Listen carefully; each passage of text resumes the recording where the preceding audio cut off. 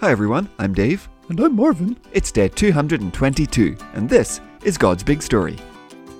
It's a story. It's big. Never boring. No way. For His glory. Always. It's God's big story. God's big story.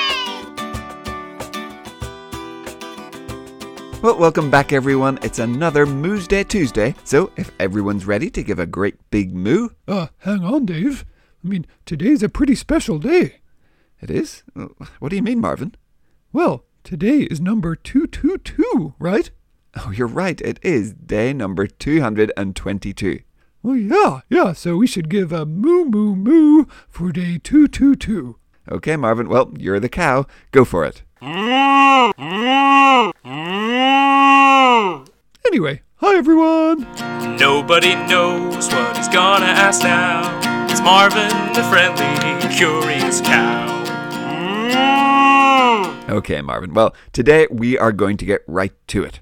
Okay, great. Now, yesterday I said we weren't 100% sure on what days everything that happened that week happened, but today we do know, because like we said yesterday, it's the week of the Passover feast in Jerusalem, and that means we've reached Thursday, the day when Jesus and his disciples will gather to celebrate the Passover. Our countdown is now down to 3. Now, do you remember why the Jews celebrated Passover?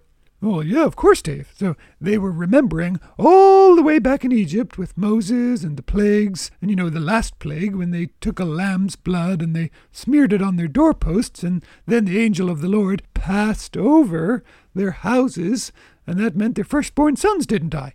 Perfect, Marvin, that's right. The lamb's blood saved them from death. Okay, so today and tomorrow we're actually going to hear from 3 different Gospels, from Matthew, from Mark and from John, as they tell us about what happened. And today, well, we're going to read from 2 of them, from Mark and from John.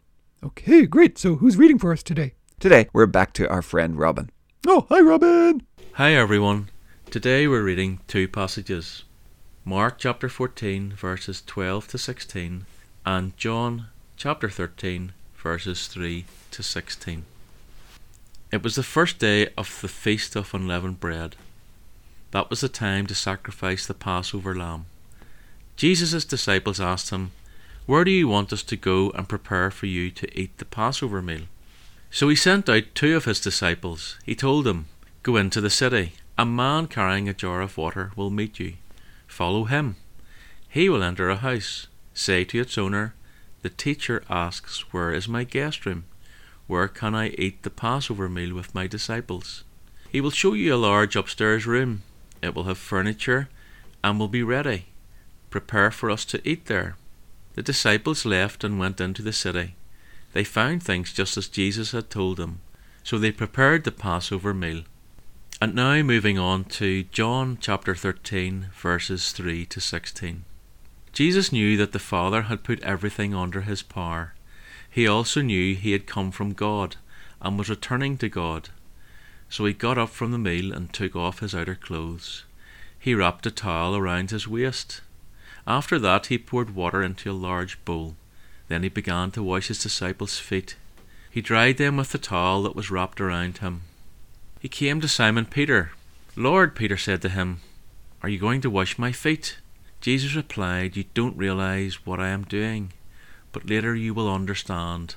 "No," said Peter, "you will never wash my feet." Jesus answered, "Unless I wash you, you can't share life with me."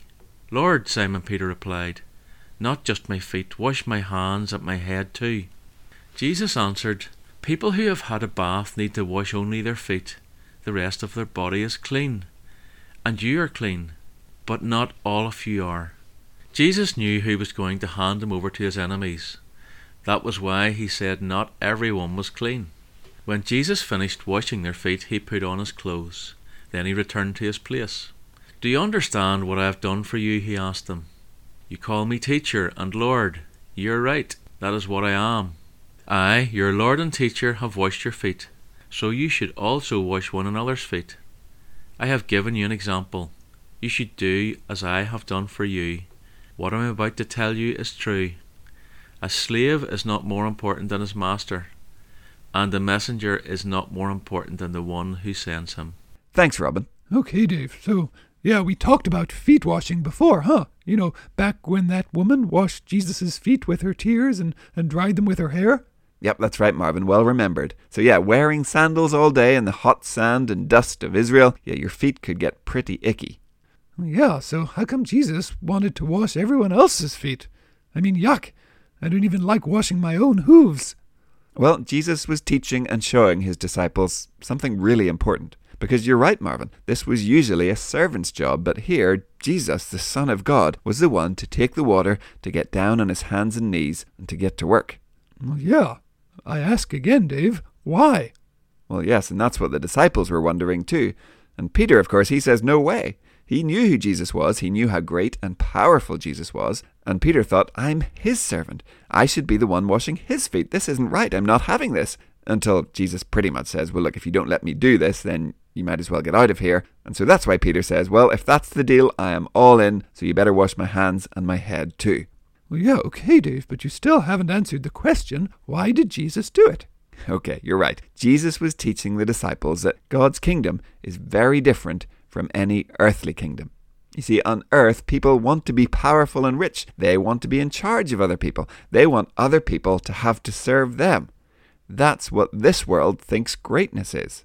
But Jesus, who remember was the one that people should have been serving, shows that following God, being part of his kingdom, is about serving others.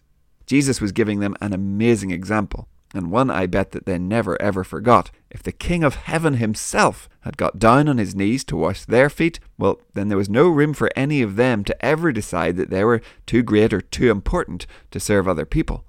Okay, I see. Yeah, gosh, Jesus really is a very, very different kind of king, huh, Dave? He certainly is, Marvin. A loving king who came to serve his people. So, boys and girls, if we're Christians, part of God's kingdom, then you know what? We need to follow that same example that Jesus gave to his disciples. And so our question to think about today is, well, how can you serve the people around you? Maybe the people in your family, maybe the people at your school. You don't have to wash anyone's feet. That would probably freak them out a bit. But how can you show God's love by putting someone else's interests before your own? Where can you glorify God by being a servant? Oh, that's a good question, Dave. Okay, well, yeah, I guess, maybe I could do some extra chores to help my mom in the barn. Oh, yeah, that sounds good. Or at school, maybe I could let people go in front of me in the line to get our milkshakes, instead of pushing to the front like I usually do. Well, yeah, that's good too. So, boys and girls, where can you show that your life is not about putting yourself first anymore, but it's about following Jesus and putting others first? Okay, gotcha, Dave. And so, we'll leave it there for today, Marvin, and, well, we'll be back with Benjamin tomorrow. Okay, great. Well, bye, everyone. See you tomorrow. Get serving. Goodbye. We'll see you soon.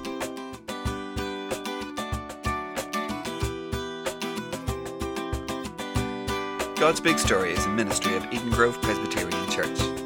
Music and jingles by Dave, Josh, and Josh.